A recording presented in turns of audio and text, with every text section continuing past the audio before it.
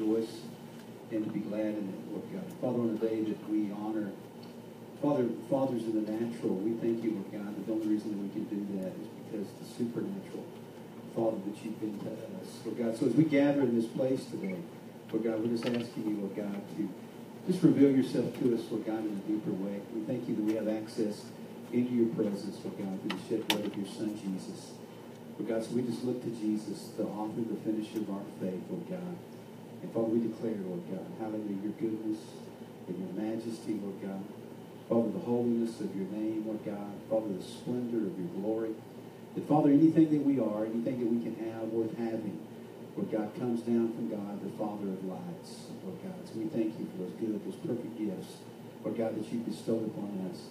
And Father, we thank you, Lord God, that you've done that because you sent Jesus, Lord God, who came down, Lord God. Father, also ascended into heavens, and Lord God, you said he gave gifts unto men. We thank you, Lord God, that we are the recipients, Lord God, of your goodness, of the gifts, Lord God, that you've given to us, Lord God.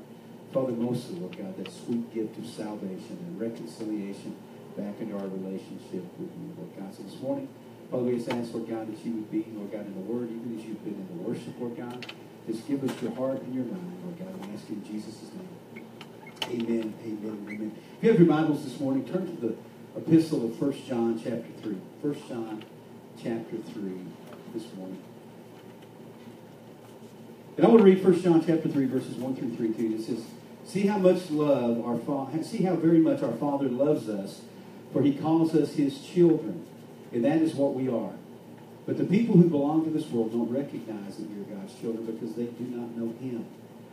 Dear friends, we are already God's children, but he has not yet shown us what we will be like when Christ appears. But we do know that we will be like him, for we shall see him as he really is. And in verse 3 it says, and all who have this eager expectation will keep themselves pure, even as he is pure. Folks, this morning I want to share with you a message, and I'll entitle it The Father Heart of God.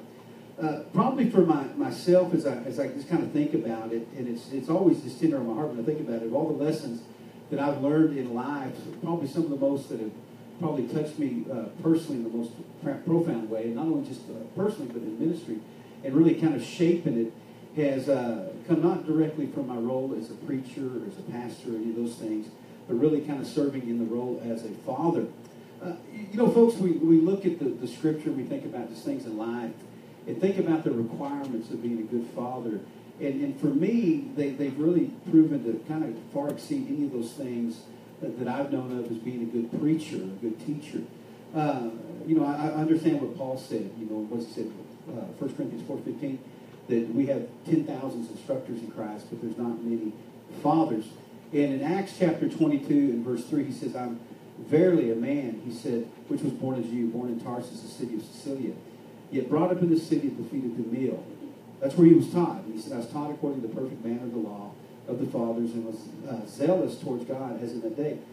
So we're talking about a guy who's talking about really his credentials as someone that sat at the feet of a tremendous teacher in Gamaliel. And so he knew what it was like to be under that type of tutelage. And I'm sure his philosophy of ministry prior to his conversion, all those things kind of came out of that relationship.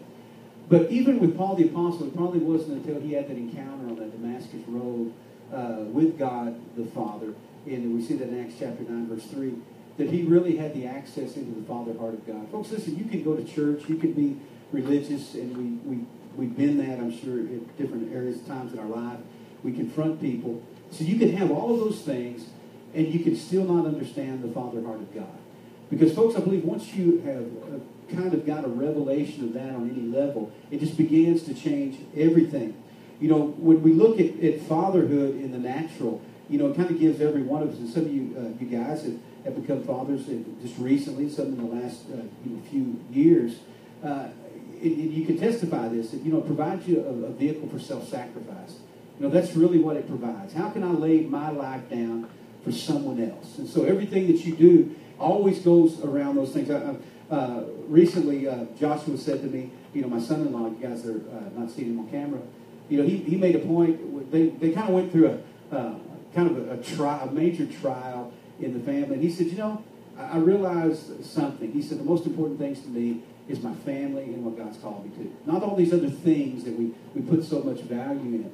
And see, you don't get that unless you see the suffering, the difficulties, the things that your children go through. And I think God provides that vehicle for us that just gives us really a deeper look into his heart that we couldn't see with that. I know I didn't. It gives us the ability for endurance.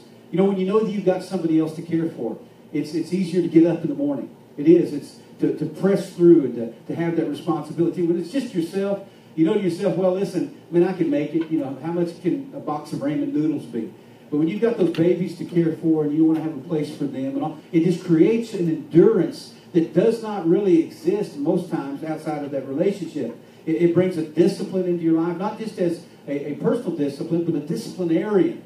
It shows you that the child left to itself will bring a mother and by extension, obviously, a father to shame. And so it shows that there's got to be a disciplined life. It also shows you justice. That in the family relationship, the father is many times the one that has got to be just.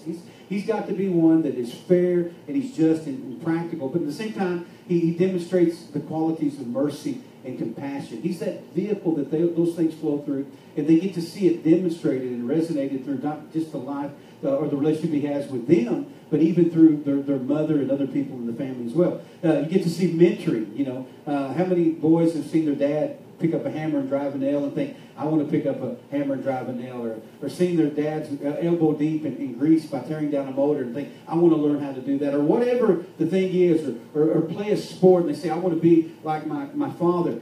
But folks, also it extends into the areas of righteousness. I want to see that example. I want to see that demonstration of character that was evident in that father, that person's life. Provision. They've taken care of us, you know. I've never seen the righteous forsaken or God's seed begging for bread. That God is going to be our source. That He is the one that provides those things. And so you get to see that as a father. But you also get to see the balance. You get to see the mercy and the justice and all those things working together. And usually in a family, people are looking for, in the typical situation, the one that brings the balance to everything, emotionally, relationally. Typically, the one that you're looking towards is that father. Also, respect. You learn what it is to respect. You see the value. And folks, I've shared today's Father's Day. I had a dad that for most of our lives, that he wasn't the spiritual head of our family. But I had a lot of respect for my dad. And because my dad provided for his family, even though he came from a very difficult childhood and suffered some things personally, even a speech impediment that many times made it difficult for people to have a conversation with him just because of his stuttering. But he never backed off. It was kind of like Gideon's dad with the issue with blindness, but he provided for his family even though he had a disability. My dad never made an excuse. He got up and worked. So I had a respect for my dad's work ethic and his temperament and just his care for his children. So I had that. We mentioned things like chivalry. You know, opening the door for your wife, and just to think about that type of being willing to stand in the gap for someone else. You know, the adage was chivalry is not dead. Somebody that is that type of stand-up knight in shining armor that a young lady is looking for. So all of those characteristics are things that we as men have the opportunity to demonstrate. And we got to hold those things in tremendous, tremendous value. And it says again in 1 John chapter 3, in part A of that verse, it says, see how much our Father loves us, for He calls us His children, and that is what we are. And so do you see on a personal level, or can you see just how very much the Father loves you, is what He said. And, you know, we've talked many times about the love of God in relationship to John 3:16, that God loved the world so much that He gave His only Son, that whoever believes on Him would not perish but have everlasting life. People talk about that, and they see the love of the Father from that vantage point. But folks, listen, that God, and it's a word, I'm going to give you something today, you don't have to write it down. It's the word love, agapesang. And it literally means, when he's talking about the world, it means a preferential desire.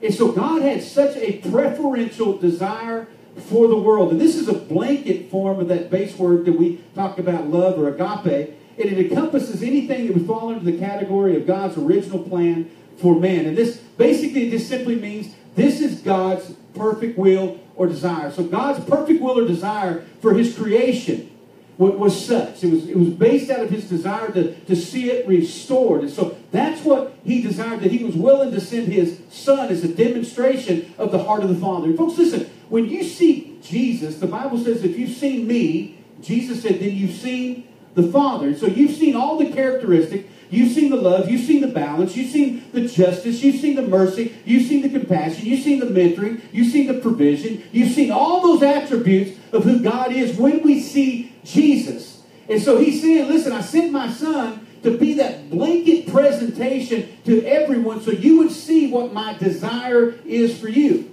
And folks, that's great. But folks, listen, if I've just seen some role model on Fathers Knows Best from some show at Nick at Night, and I see a role model in the distance, what it does, it doesn't create a relationship.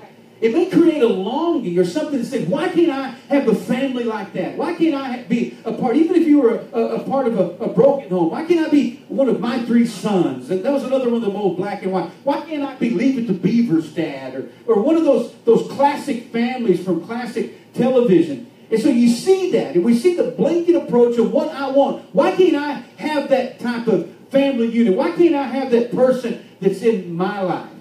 And folks, undoubtedly, some of us have had, here in this room, we've had very good fathers. We've had men of God that raised us in the fear and the admonition of the Lord. Others just had an absentee father. Others maybe grown up without a father, or maybe an abusive situation, or an indifferent father.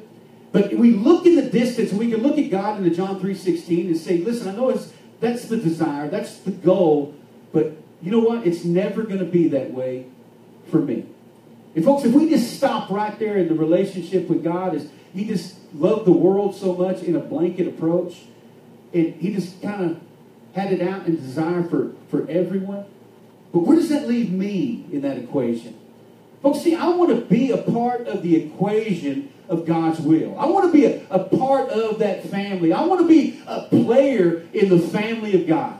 I want to be somebody that God has contributed something to so they can contribute something back. I don't just want to be that person that is a child of God in name only. I want to be somebody that's significant, that I've got the ebb and flow of God's desire and will in my life. But folks, we're never going to have that as long as we're just looking from the outside, looking in. And so that's unfortunately not just where everyone starts or in a place of an unredeemed world, but it's also where most of those that call themselves Christians never advance past. Most people know the John 3:16 type of love, that God had a desire to reconcile the world unto himself. But most people don't know what it looks like to actually be reconciled. They'll admit, they'll confess, yeah, there's an all-loving God that wants to forgive us of our sins and cleanse us from all unrighteousness. But what does that look like in my life? What is that going to demonstrate to me? I know he's out there somewhere. I know there's a great mystery to be examined and to maybe one day lay a hold of. But man, how's that going to change me? What's that going to look like in my heart and life? And so that when he's talking about, he's saying, look how much the Father loves us. It's so much different than for the God that loves the world in John chapter 3. And it's the agape, or the desire for an intimate and transformative relationship. And folks, it's not just some blanket term or some preferential desire. It's a personal appeal towards the deepest of relationships that anyone can have. Yes, yes. I've opened my arms wide, and it's a whosoever will call out. I want to demonstrate it. It's out there. But folks, that once you come into that place and you're enveloped in the arms of God, and you can actually come to that place where you call him Abba, Father, folks, the depth of that relationship is so much greater. The depth of that place, and you think to yourself, you know what? I just don't want to see somebody in the distance as a figurehead. Man, I want to see somebody that I can go to. It's a relationship of safety. It's a relationship of hope. It's a relationship of transformation. Folks, listen, that's what it is for a father. You guys that are young men that are just in the process of raising your children, and you young men that are going to be married one day, and you're going to have that type of relationship, here's the good news that you have. You get to start from the premise of the agape. You don't have to say to yourself, listen, what it means to be a father is just to some role model, and every once in a while we're like two ships passing in the night. They see me a few minutes before they go to bed at night, and I wave bye to them on my way to work. But you've got the opportunity to invest in a child's life, in a young man, young woman, and in other people by extension, by the demonstration of the characteristics of God the Father. And so that's the challenge for us. And, I think about it as a father, obviously, not just physically and those things, but by extension, to other people. But especially as the father to daughters. And you guys, and Ryan, you know about this. It's just something about those girls. It is. I think because of just the need and the care that they require. There's an independence, I think, with young men because one day they're going to go into that role. But as the father of daughters, there's something that changes everything. And I think about my daughters. I think about Kayla, from the time that I saw her, obviously, when she was born and she grew up and was playing. We gave her a million nicknames. Nobody ever even knew her by her real name because we just called her all of these different things. Till the time she was doing that, till the time she was 5 years old and she punched her first boy in the face because he said something to her after she escaped from cheerleading practice and didn't want to be a part of that. Preaching on the streets with me at 12 years old. And then finally seeing her be the type of mother and take the care for her babies and demonstrate that type of thing. So I've had that. And Kelsey, though, obviously she came later into our lives, she played and continues to play such a powerful place in our hearts and lives because, it's one thing to be able to have all that history, to have all that experience from day one. But it's another thing to experience the love of God on the level that we get to experience. And folks, that's what it is. And I think about people that have biological children. It's really like, for God so loved the world that He gave His only begotten Son. There was something that was birthed out of Him. And there was a tremendous relationship obviously there. But because we came later into that relationship, we were adopted in, we get to understand what it is to have that same advantage, have that same right. And for Melanie and I, Kelsey did that for us. It brought somebody into our life just like God brought us into His life and gave us a tremendous love. And it just leveled the playing field. And so our capacity to love beyond that which was even natural far exceeded anything we ever knew that we could experience. And even for us, the word God calls up His children, 1 John, and He talks about that relationship that we have with them, that we get to be a part of that family, and He calls us a part of that family. And even for us too, and over the years, I think about Johanna coming into our life.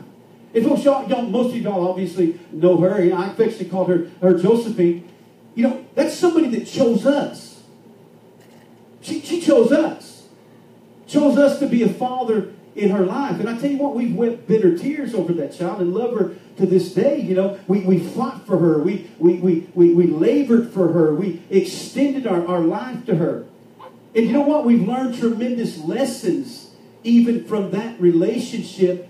Even though we see it broken, we still love that child. We still adore her. We still believe in God for her.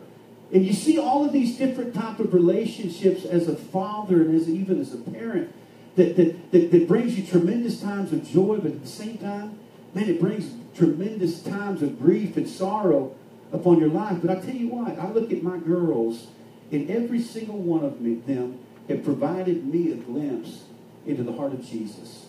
That's what it's done. It's changed everything. And folks, listen, when we have that type of relationship with God through His Son, Jesus Christ, what it ought to do is give us a directive and give us something to always demonstrate that, whether we're male or female, demonstrating the Father heart of Jesus. The second part of that verse in 1 John chapter 3 says, but the people who belong to this world don't recognize that we are God's children because they do not know Him.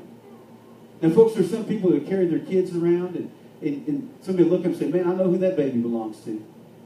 You see them from day one. It's like they're the spitting image of their parent. Why? Because they came from them. Folks, listen.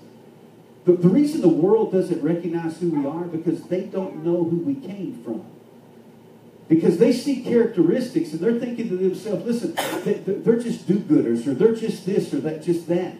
But folks, if they knew the God that we knew, then they would see the power and the value and the depth of the testimony that we have because of what Christ Jesus has done into our lives. Man, you're such a nice guy, Andrew. Well, you don't know the reason I'm a nice guy.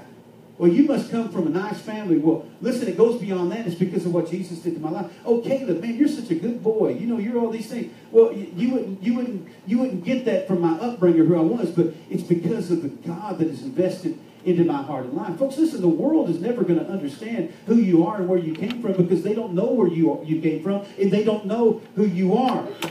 And he says, dear friends, we are already God's children, but he has not yet shown us what we will be like. But it says, when Christ appears, it says, but we do know that we will be like him, for we shall see him as he really is.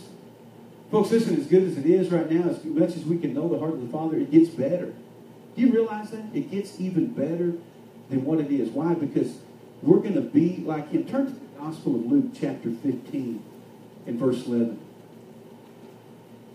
The Gospel of Luke, chapter 15.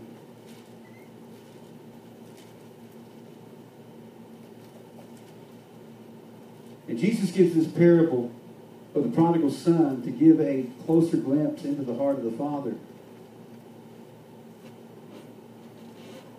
And he said, a certain man had two sons, and the younger of them said to his father, Father, give me the portion of goods that had fallen upon me. And so he divided unto them his living. In other words, I want my inheritance now.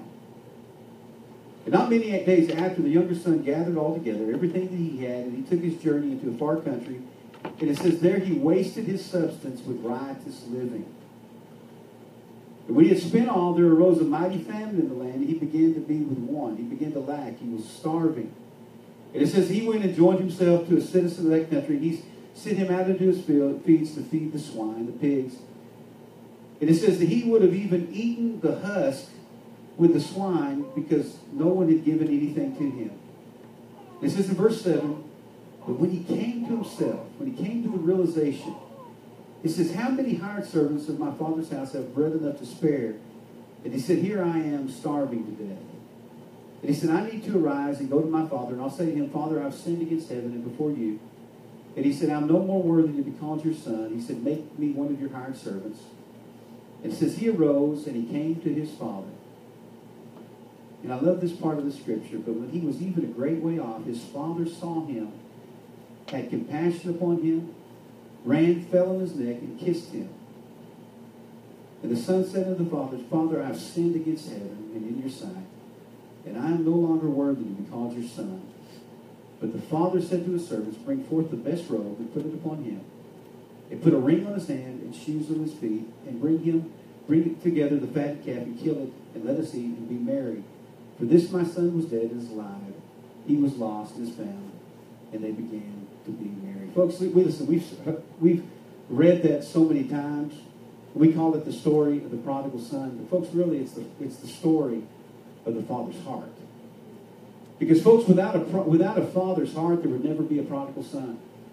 Because without the Father's heart, he would show up and the Father would say, listen, you got what you wanted, you got what you deserved, go the other way. Without the heart of the Father, the prodigal son would have showed up on the scene and he'd have said, who are you?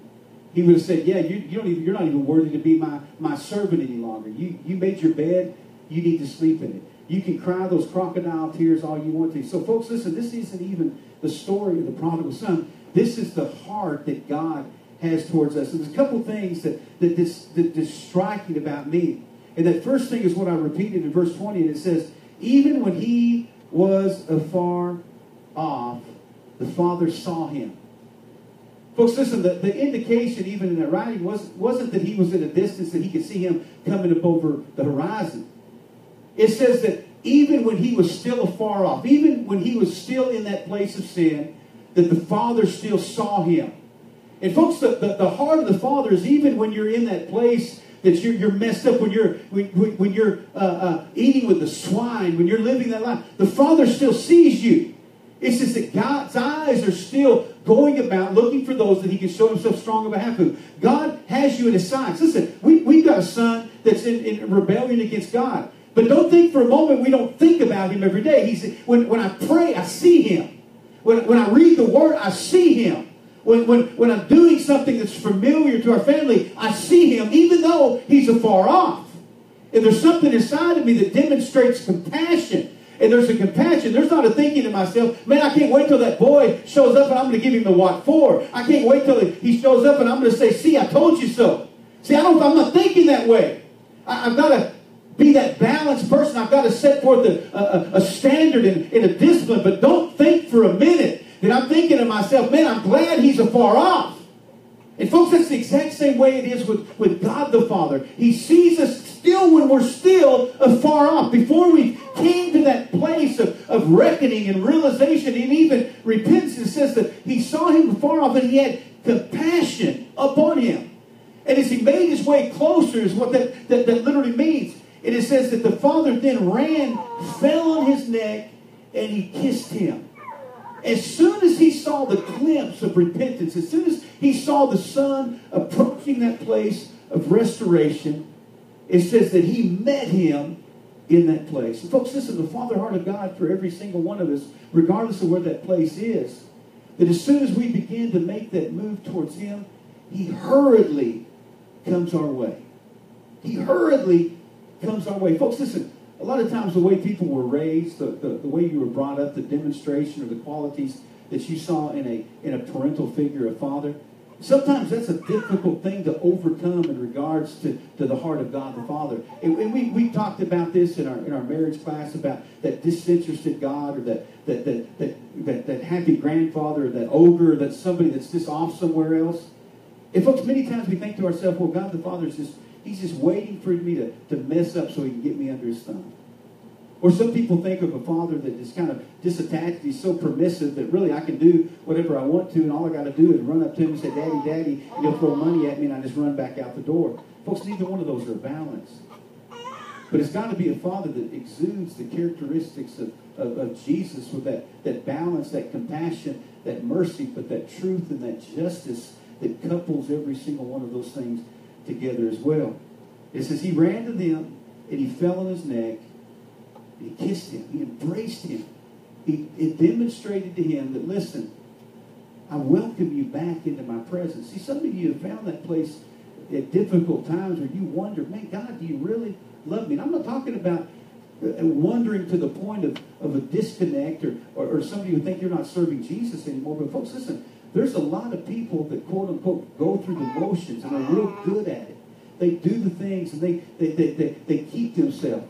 But deep down inside, there's just that longing, that desire to have the acceptance and the affirmation of the Father. Folks, there's nothing that is more empty than trying to have a relationship with God and thinking to yourself that God is really disinterested in me. Because I ask you the question, what do you think God thinks about you? How do you think that he looks at you? Do you think that he's just waiting for you to slip up, or are you trying to do all of these things to somehow be able to gain God's favor, and one day he'll recognize you and he'll say, man, you're doing a good job, James, or Caleb, you know what, you finally achieved something. I can say that I'm proud of you. I can talk to my friends and say, hey, guess what my son is doing? Folks, listen, many guys especially go through life just waiting for one day to say, kid, you've done something. Kid, I'm proud of you.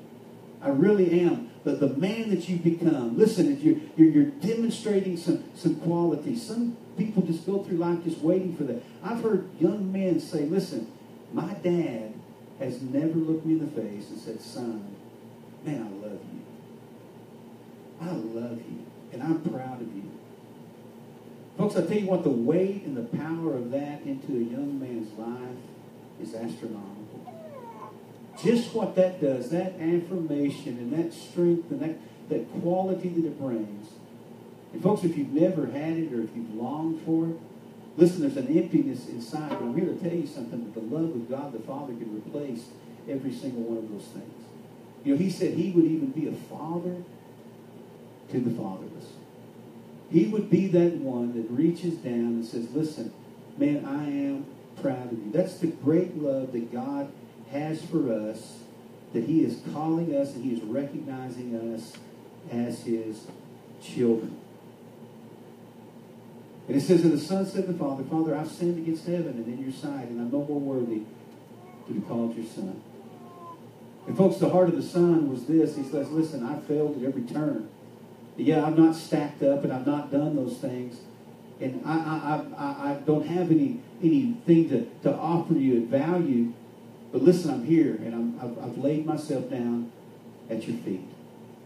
And folks, when we as God's children, we come to him in that way, what it does, it just opens up the menu, verse 22. And it says, and the father said to the servants, he said, I want you to bring forth the best robe, and I want you to put it on him. You know what that does to people? I don't know if you even understand the significance of what that did. When that son showed up on the scene, think about where he'd been. He'd spent everything that he had. I'm sure he'd sold any clothing that was of any value. And the previous job right before he got there was slopping hogs. He might have showed up like Kevin did the other night. And you find yourself kind of changing your breathing pattern because of this the stench of days and of not being able to shower. And he showed up on the scene, and I'm sure he just looked a mess. And he was probably difficult for other people to recognize because obviously he was probably very unkept. And rather than the father leaving him in that condition, let him be exposed and let him be uncovered, it says that he laid the finest robe that represented his home upon his shoulders. He said, son, I know you stink. I know you've made decisions that were destructive in your life. I know other people would rather see you walk around here with all your sin, with all your failures, and all those things exposed. I'd rather them want to look and say, look, you got what you deserved. See where you're at now. But it says he came, and the very first thing that he did before he did anything else was he covered him. Folks, see, the part of the Father is covering people, not uncovering them. I think about the story of after the flood. And here Noah was in his tent and found himself drunk for whatever reason. He was called a righteous man. I'm thinking that it had to be something that was unintentional. It says his son Ham went in and began to mock his father and came out and began to tell it outside the tent. But it says his other two sons, they took a robe, and rather than uncovering even their father, it says they took the robe and they walked in backwards, not to even notice and see his nakedness, and they covered him with the robe. Folks, see, that's the heart of the Father for every single one of us. It's not to uncover us, it's to cover us. When we come to him in repentance, he's not saying, well, let me put your sin on display. Let me put all these things and parade them around and say, look, they came back kicking, screaming, crawling, and begging. And he said, I'm going to take the very best thing and I'm going to identify them first and foremost with me.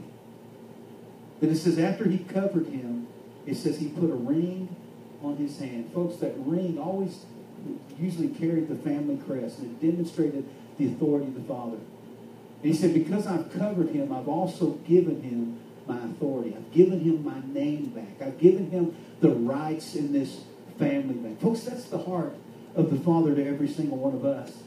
He said, by extension, even though you squandered everything, even though you basically said to yourself, I wish you would hurry up and die because I want my inheritance now.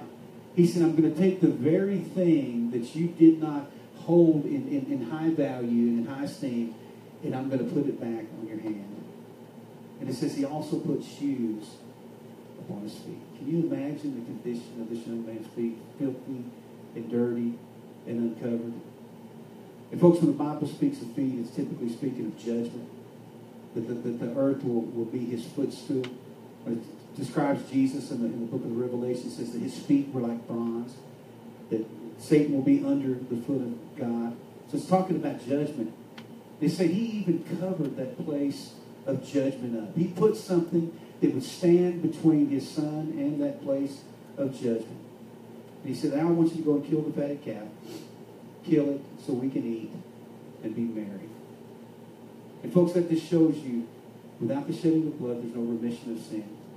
He says, listen, I'm going to kill the fatted calf. We're going to offer up this sacrifice. And we're going to cleanse all of that stuff away. Folks, that is the love of the Father. My son was dead, he said. He's alive again. He was lost, and now he's found. And it says they began to rejoice. Folks, that's the heart of the Father that he wants to demonstrate to us, that we can demonstrate, not just to our children in the family situation, but we can demonstrate that heart of the Father to a lost and dying world.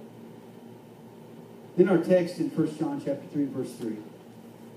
It says, all of you who have this eager expectation will keep themselves pure, just as he is pure. Folks, what's your expectation in your relationship with God? What is it that you desire from him? You know, folks, we talk about the fear of the Lord, and that is that moral dread of being displeasing unto God. You see, when I have that earnest expectation inside of me that I want to be called and identified as a child of God, folks, listen, there's something inside of me that creates a desire to remain pure. Folks, I'm born again. I'm saved. I've been adopted into the beloved. He's called me by his name. He's redeemed me. He said, I know that. I know that. And so as a result of knowing the significance of that relationship, it has totally changed the course of my life. It changed the decisions that I do. There's things that I do and there's things that I will not do because of who my Father is. There's nothing that I would want to ever do, anything I would want to ever say, any way I would want to conduct myself that would in any way blight his name. Period. You know what? I love the ministry. I love my wife. I love my children. But folks, there's a name that I hold above every single one of them, and there's a relationship I hold far in advance of them, and that's the relationship that I have with God the Father through his Son. And so it creates a stopgap. Why? Because I have an eager expectation of coming into his presence. And so as a result, it creates a desire for me to be pure just as he is pure. Why? Because I would never want to say or do anything that would make my Father look bad. I would never want to demonstrate a quality that would cast any aspersions upon him. Malachi chapter 4, verses 5 through 6. I heard Roy preaching on this actually off the box last night. And here's what it said. He said, now look, I'm sending you, this is the final word from the Old Covenant. He said, look, I'm sending you the prophet Elijah before the great and dreadful day of the Lord arrives. He says, his preaching will turn the hearts of the fathers to the children and the hearts of the children to their fathers. Otherwise, I will come and strike the land with a curse. Folks, that was fulfilled in Jesus. You realize that? That testimony of Jesus is what turned the heart of the Father.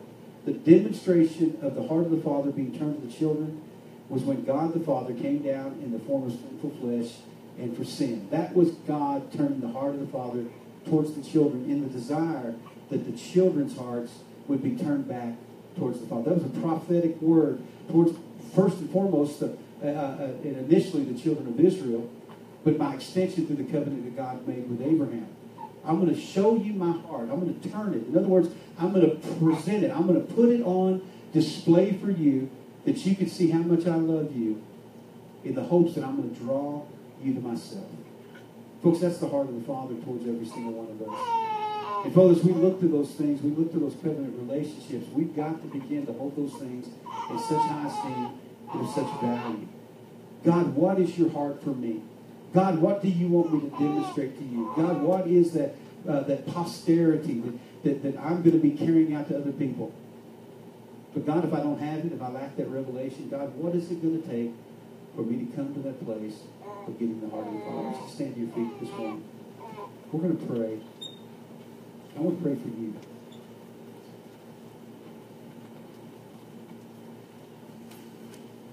Just can you pray for me this morning?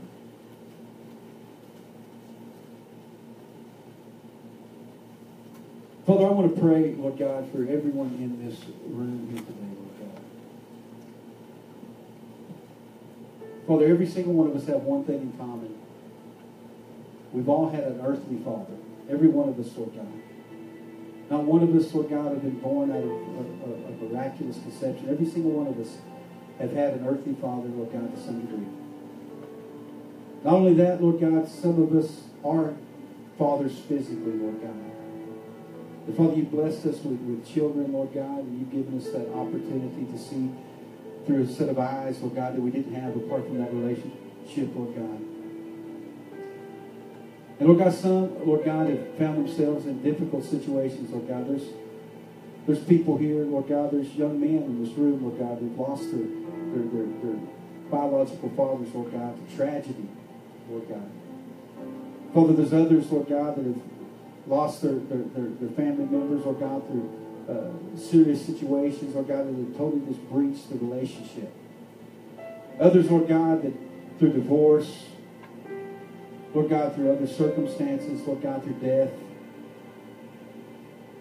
But Father, regardless of all of those situations and variables, Lord God, that represent themselves to us, Father, we thank you, Lord God, that there's such a transcendent relationship and revelation that you can give to us. But Father, I thank you, Lord God, that even I had a dad, Lord God, that told me he loved me, Lord God, that embraced me. That Father, I had that, Lord God. I never lacked, Lord God, for that form of affirmation. But Lord God, I lacked having that Father, Lord God, that invested in me spiritually, that invested in me with a hunger for the Word. But Father, even in the absence of that, Lord God, even from the time that I was a little bitty old boy, that Lord God, you became that one, Lord God, through your Holy Spirit that drew me to your Word. That Father, with all the deficiencies, Lord God, that my dad may have had, that Father, you the one that stood in the gap for me, Lord God. You caused me, Lord God, at a very young age, Lord God, to desire after your Word, Lord God, to seek you, Lord God. Father, you gave me a value and inheritance, Lord God, when you gave me a call to preach your Word, Lord God. Father, you adopted me, Lord God, into your profession. Father, there's others, Lord God, that, Father, through whatever the circumstance was, Lord God, young men, young women here, that, Lord God, in the natural, Lord God, that natural Father, for whatever reason, Lord God, may have not been there, may have not met that need, but Father, they've seen your hand. They've seen the mercy of God extended, Lord God, to meet that need, to bring that provision, to bring that encouragement, Lord God, to bring that discipline, that justice, that mercy, that compassion, that mentoring, Lord God, that provision. Father, they've seen it. They've seen you do it. And Father, there's still others, Lord God, that sometimes feel like they're on the outside looking in. They're saying, God, I've got to get a revelation of your heart. I need those qualities in my life, Lord God. I'm afraid that Lord God, I'm not seeing them reproduce in me, and I'll never be able to see them reproduce in another. And Father, I want to pray for them here today. Every head bowed and every eye closed. If you're here in this place this morning, you say, you know what, man, it's been difficult at times to really grasp the love of the Father and to know that he calls me his own, that I am accepted, that he has covered me, that he has placed his ring upon my finger, that he has put shoes upon my feet. It's hampered me at times because I've always found myself wishing and desiring for something that God really has become to me. But today I need healing in that. I need some restoration. I need a revelation. Your heads bowed, your eyes closed. That's you. You say, listen, I need that revelation of the heart of the Father to come into my life. Pray for me. I want to pray for you right where you stand. Please just lift your hand. Yes. I see him. I see him. I see him. I see him. Father, all over this room this morning, Lord God, is demonstrated by a show of hands. Lord God, you know the complexities, Lord God. You know the details of that lack many times. Father, you know the worry and concern, Lord God. Even some of these young men, Lord God, that are yet to accept, Lord God, and to walk in that role of the Father, to thinking, am I going to have what it takes? Father, I thank you, Lord God, that what it takes is you. That, Father, with all the deficiencies, Lord God, that we might see and confront in the natural, that there's a supernatural empowerment, Lord God, that you can bring into every single one of our lives. And so, Father, I pray for those, Lord God, that have been wounded, that have been broken, Lord God, that have felt empty, Lord God. Father, incomplete. Lord God, it felt like the door, Lord God, to the Father sometimes is closed. And Father, I'm asking, Lord God, supernaturally by your Spirit, Lord God, because of the blood of Jesus. Father, I'm asking you, Lord God, in Jesus' name, Lord God, for healing. And Father, by the power and the authority, Lord God, Father, of your word, Lord God. Father, as a servant of the Most High, right now in the name of Jesus, Lord God. Father, I'm asking, Lord God, by the person of the Holy Ghost, Lord God, that right now, in Jesus' name, Lord God, that you would put a robe, Lord God, your finest upon their shoulders, Lord God. Father, those that feel, Lord God, the only thing that they're presented at, Lord God, is the after effects of the pigsty, Lord God, or the after effects, Lord God, the repercussion of old decisions. Father, I'm asking you right now by the person of the Holy Spirit, the blood of Jesus, Lord God, to put your finest robe, Lord God, upon their hearts. To put your finest robe, Lord God, to cover their memories, Lord God. To put your finest robe, Lord God, to cover those indeficiencies, Lord God. Put your finest robe upon them, Lord God, right now in the name of Jesus, Lord God. To all those frailties, all those areas, Lord God, of inadequacy, I'm asking you to put your finest robe upon them right now, Lord God. Wrap them in your arms of mercy today in Jesus' name. And Father, I thank you, Lord God, with that. Lord God, comes that ring upon their finger, Lord God, even as Isaiah said, speaking prophetically, Lord God, from the heart of the Father. He said, I've redeemed you. I've called you by my name. You are mine. Father, in the name of Jesus, Lord God, Father, I thank you, Lord God, that you've given us a name. Father, you have adopted us into beloved, Lord God. You've ratified it, Lord God, through the cross of Calvary. And Father, you put the shoes upon our feet, Lord God, and all that judgment, all of that condemnation, Lord God, that we had coming. Father, it's been wiped away, Lord God. It's been cleansed, Lord God, because we've ran to you, Lord God, and you've embraced us as your own. And Father, I'm asking you, Lord God, for the feast of joy unspeakable and full of glory, Lord God. Father, that gathering together, Lord God, where you say, listen, my child was dead, but they're alive. The Father, even as Ezekiel said, Lord God, can these dry bones yet live? I thank you, Lord God, yes, they live. And Lord God, we speak to the broken, Lord God, we speak to the destitute. We speak to the orphan, Lord God. We speak in the name of Jesus. And Father, we thank you, Lord God, for the heart of the Father, for the great love towards us, Lord God. And even though we don't see it all, but we see you, Lord God, we're going to see the full, Lord God, manifestation of that great love that you have for us. In Jesus' name. In Jesus' name.